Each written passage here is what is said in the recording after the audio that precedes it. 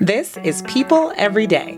Coming up, my mother is the queen of me. Queen Latifah takes me inside her world. Plus, Salma Hayek sets the record straight on her marriage, Paris Hilton's engagement, and Kourtney Kardashian's new romance. It's February 17th.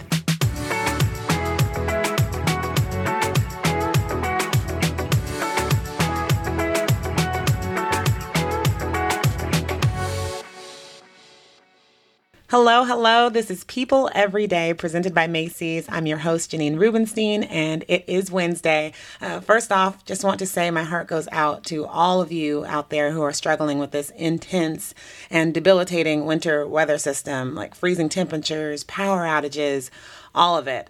Hoping things get better out there soon. And speaking of getting better, we got the news that Queen Elizabeth's husband, Prince Philip, has been hospitalized today.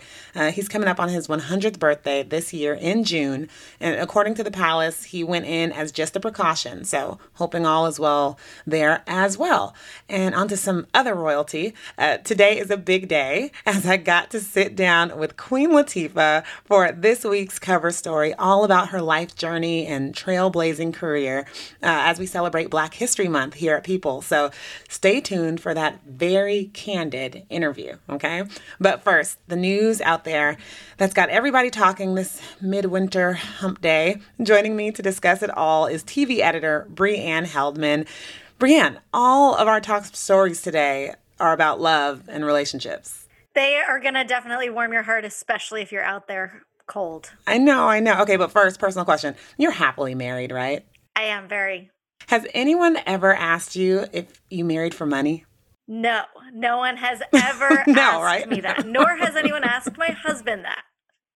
But I mean, you never hear about men being asked that, right? No, not at all. Kind of inappropriate, period, across the board. Well, that is exactly the notion that Salma Hayek is shooting down in our first top story, like defending her reasons for marrying husband and French billionaire Henri Pinault. Did I say that correctly? I think it's Francois Henri Pinault, but if you're listening, we're really sorry to be butchering it. It's a beautiful name. It's a very beautiful name. Okay, let's walk folks through why and how this came up recently. Salma Hayek was on Armchair Expert, the Dax Shepard podcast, and Dax kind of brought up that there are people who definitely have thought that Selma married this random billionaire for money. And Selma had a phenomenal response, I have to say. She said, "In pictures, you cannot begin to guess the magic in him. She absolutely did not marry him for money." She pointed out that she has plenty of money on her own independently from him. And she also then gave him credit and said that he made her become a much better person. So I lovely. Love that. And I also like her this is coming up. She is drop dead gorgeous, okay? And she's bringing up the aesthetics. She's saying like, look, you put us side by side. Maybe you can't see all that I see and love about this man. I feel like that's what, am I wrong in reading into that? Also, are people asking him, oh, you married her for her body? Like, exactly. It's all gross. It's gross. These two are in love. They've been together 15 years, married for 13 years. They have a 12-year-old daughter. I mean, they are, as she said herself, we are strong in love. I love that so much, the way she phrased that. So leave them alone. They're good. 15 years? Come on now.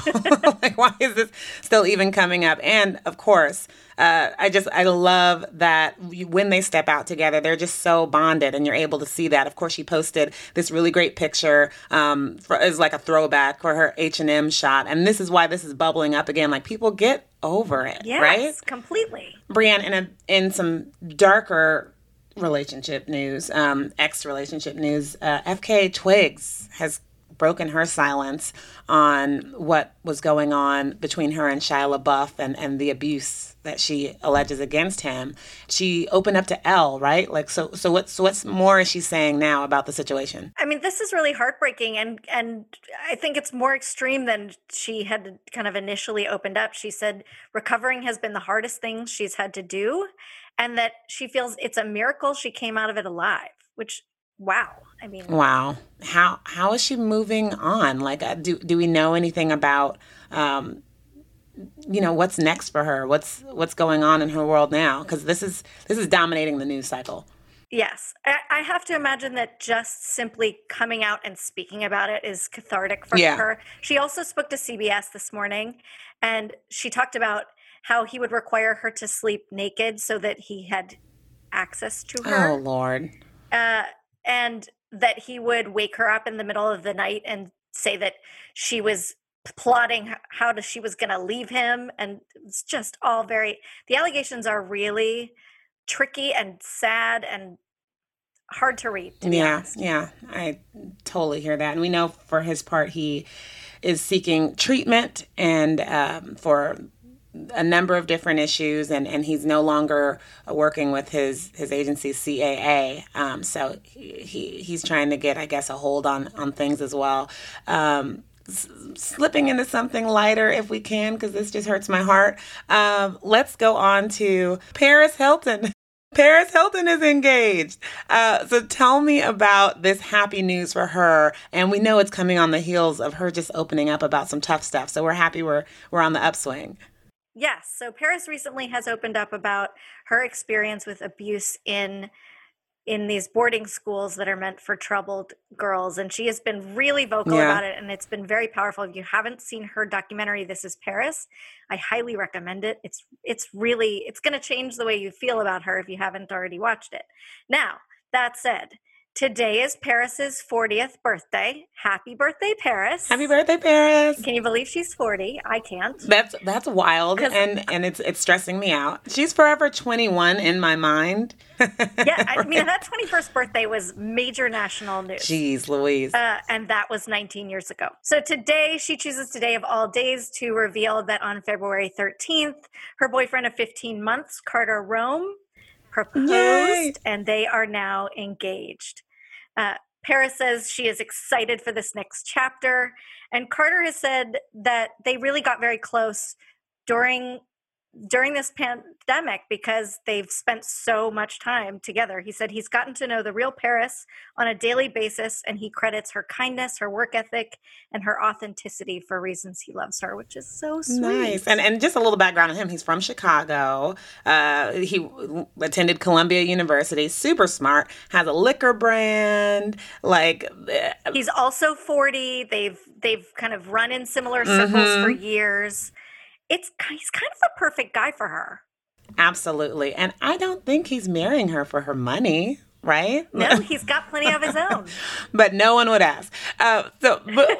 Let's go to another couple that equally yoked yet again. Travis Barker of Blink-182 and Kourtney Kardashian have made it Instagram official. And this is something we've heard bubbling, that, you've seen little teases on the gram here and there. This is it.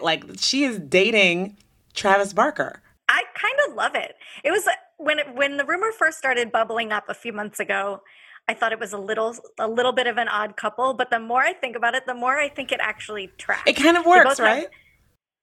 They both have 3 kids. They both are really dedicated to those kids. They've been famous for a very long time, so they know how this works. Yeah, and they're neighbors. It's really actually very sweet, and they've been friends for a long time. We have seen them together over the years. This is not brand new. They just met 5 minutes ago. This is. They've thought this through. There have been hints on Instagram over the last couple of weeks. And then, of course, they revealed in the last day or so that they are indeed together. I cannot get over Kourtney's little poem. Oh, okay. It's my favorite. Can I say it? I was so excited to say, okay, go ahead. You're the host. Her poem that she posted. Roses are red, violets are blue, garlic bread, Blink-182. It's just sweet. I mean, who said romance is dead? Brianne, thank you so much. Thank you. And I just have to say, everyone needs to pick up this Queen Latifah issue of the magazine. Janine wrote the cover story, and it is fantastic. Coming up next, my audience with the Queen. Latifah, that is. Stay tuned.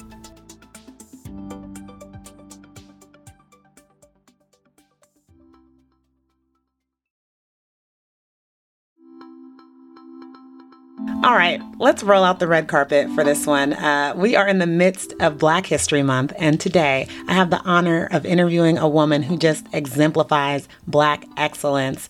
She is the star of CBS's new high-octane drama Equalizer, and she's also hip-hop and Hollywood royalty. Queen Latifah, what is up? Hi, Janine. How you doing? I'm good. How are you doing? It's good to see you. Good to see you. I mean, I love you come in with your pill speaker. The last time I interviewed you, I think 444 had just dropped, Jay-Z's album, and you came in with your pill, bumping it, listening to every single word, breaking it down. I might have to play 444 now. I was in a New York state of mind yesterday, so. You're in a New Jersey state of mind now. You're filming Equalizer right around your hometown. I feel like at this stage in your career, you're able to say like, okay, you want me for this? Well, I'm doing it on my stomping ground. Is that how it worked?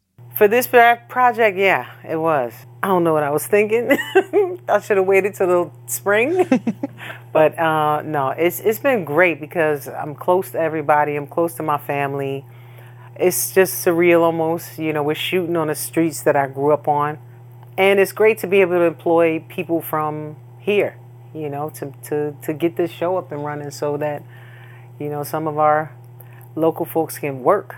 For sure, for sure. My husband's from South Orange, New Jersey, so he loves that you're doing that. How filming in New Jersey, like how does it feel to be at the stage in your career where you can say, you know, we're going to do this here and we're going to do this my way? Like how does it feel to come into that position whenever you came into that? I've been in that position for a long time from the beginning, pretty much. So, I mean, I really don't know how to not be in that position. It's harder for me to work under someone else or work in a more corporate kind of environment than it is to work independently because, you know, we started our management company when I was 19 and, you know, we managed people and everything you've seen is something that myself and my partner, Shaq Kim, and a couple of others have built from the ground up, you know what I mean? So it's not like it was given to me or handed to me or created for me. Many things we had to create for ourselves. However, being a former basketball player, one thing you learn is team sports and you do nothing alone. And so it's been a very collaborative effort to get this show up and running. But it's kind of normal for me to be the boss. It's kind of normal for you to be the boss. You know, I'm humble about that until it's time to, you know, to equalize. Mm-hmm. No, there is no equal when it comes to me equalizing. It's like this is not a democracy. Certain things are democracy. Certain things are this is what we're doing. Exactly. Well, looking back to La in the 80s. And I'm sorry, I call you La because I remember Jada was calling you La. And I said, Appreciate you calling me La. That feels like home. Looking back to La in the 80s, or actually, let's say Dana, even before that. Like, did you ever imagine you'd be here? Like, just picture yourself in the sphere that you're in right now. I would say yes, I did. But I couldn't have imagined my life would have gone this way. Did I have these dreams? Did I think that these things would be fun, would be adventures, would be something I would want to do? Yes. Did I want to act in movies? Yes. Did I want to be the first, you know, cover girl who looked like me? Yeah, I did.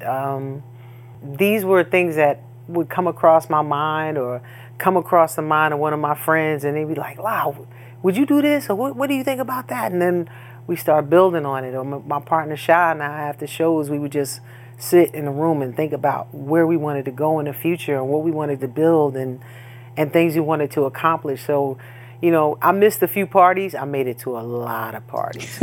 But I missed a few parties just talking about dreams, talking about the future and how to get there. Along that whole path was my mother, you know,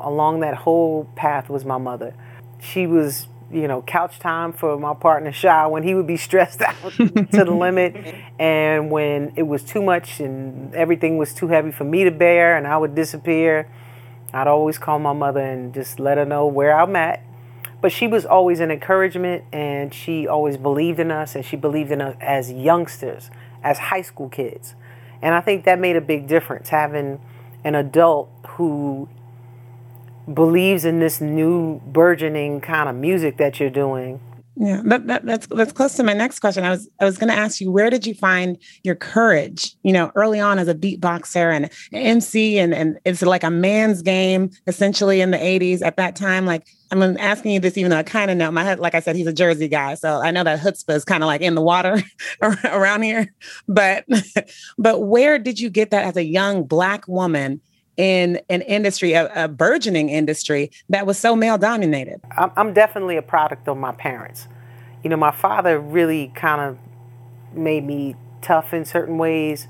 My father comes from a family of 9 siblings, but his big sister was his best friend. So she would stick up for him. So he was used to being around strong women, and I think he wanted to raise me as a strong young woman as well. So he taught me how to fight. He put me in Taekwondo classes. My parents put us in gymnastics. My mother put me in dance, even though I was the biggest girl in the ballet class. But I think my parents really just tried to make me strong at a young age. They were very communicative. There was a lot of communication in our house. Just reading the newspaper was a competition in my house with my brother and I. They would call it 75-cent words, as my parents would call them. If we could pronounce these long words, we would read the New York Times or the Star Ledger or something. And these are the kind of things that we would just do at home. And I didn't know what my parents were doing. It was just fun to be able to read and impress them. But they were preparing us.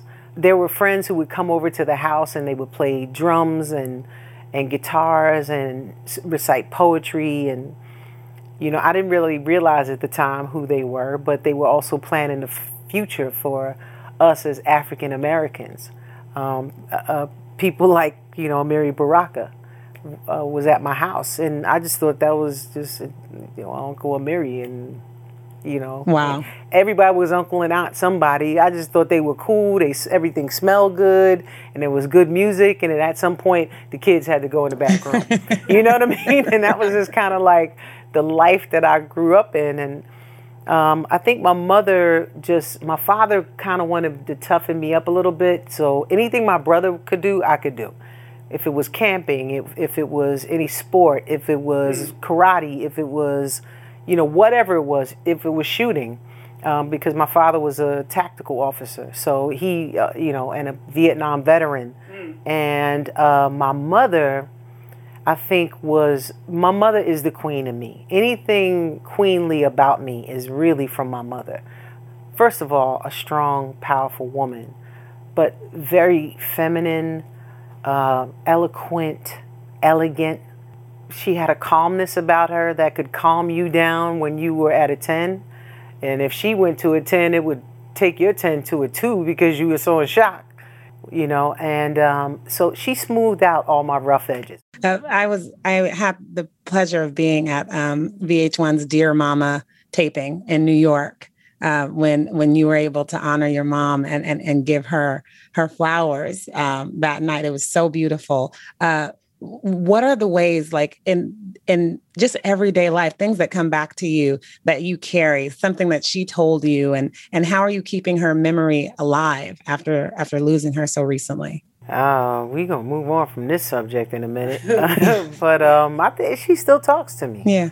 She talks to me through the kitchen light. I know it's going to sound crazy, but people will come into my life that I don't know where they came from, but they become very helpful and invaluable. I think our mothers put into us what they put into us, and then we have to kind of just take those things and be that. That's beautiful. Okay, so let's go through a couple of reasons why she was so honored and so proud of you as a daughter. I don't even want to call it a pivot into TV and movies because it's always just seemed so organic in your world, that it was you're a performer, like first and foremost. A couple of my favorites I just want to dig into. When I say Khadijah from Living Single, what did she and that show mean to you? It was a life-changing experience. It was it became the number one show among black people and Latinos, and I'm in your house every week. It changed that star power. It wasn't just Latifah from hip hop. I was now Khadijah, and people were coming up to me like, "I named my daughter after you. Her name is Khadijah," and I'm like, "My name is not Khadijah, but okay." It showed me the impact that it was having on people, and we coming off the heels of Martin. So Martin was our, he got up to bat, and we swung, off the pitch that he threw. What about when I say Mama Morton in Chicago? From hip hop to show tunes. Like, did it feel like you were doing a big pivot there? That was a monstrous pivot. That is when the star power really, really, really went to another level. Because I remember shooting that movie, and we shot that film for 6 months, and I lost my grandmother during that film. And so I gained a big time angel during that one. But I also did Bringing Down the House right before that. So Bringing Down the House was the number one. I got nominated for an Oscar for Mama Morton. And the weekend of the Oscars, I remember Bringing Down the House was the number one movie in theaters. When it comes to law and it comes to Queen Latifah, like you said, the fame, the fortune, all of that came at you. How do you create that space for yourself to be you? Like to separate, like, what is your philosophy when it comes to that? To separate this whirling, huge, gigantic world of stardom and all that you've created from you? I keep people around me who can smack my hand when I do the wrong things and pat me on my back when I do the right things. Most importantly, they love me and they care about me and they know me, and they're my family and they're my friends. That was Queen Latifah. For much more on her life and empowering journey, head over to people.com and People TV to watch our interview. Before you hop off, something to make you smile and warm your heart despite the temperatures out there. In Houston, where weather-related power outages have now lasted over 24 hours in some places, there's a small business owner that's come to the rescue. Jim Mattress Mac Mickingvale opened the doors of his gallery furniture store to all seeking some warmth and reprieve from the freezing temperatures out there. Listen here to what he told the local ABC News. Come out to Gallery Furniture. You can stay here for 2 hours. You can stay here all night. We'll have security here round the clock, and we got lots of mattresses. Such a great way to give back, Mattress Mac. I'll talk to you all tomorrow.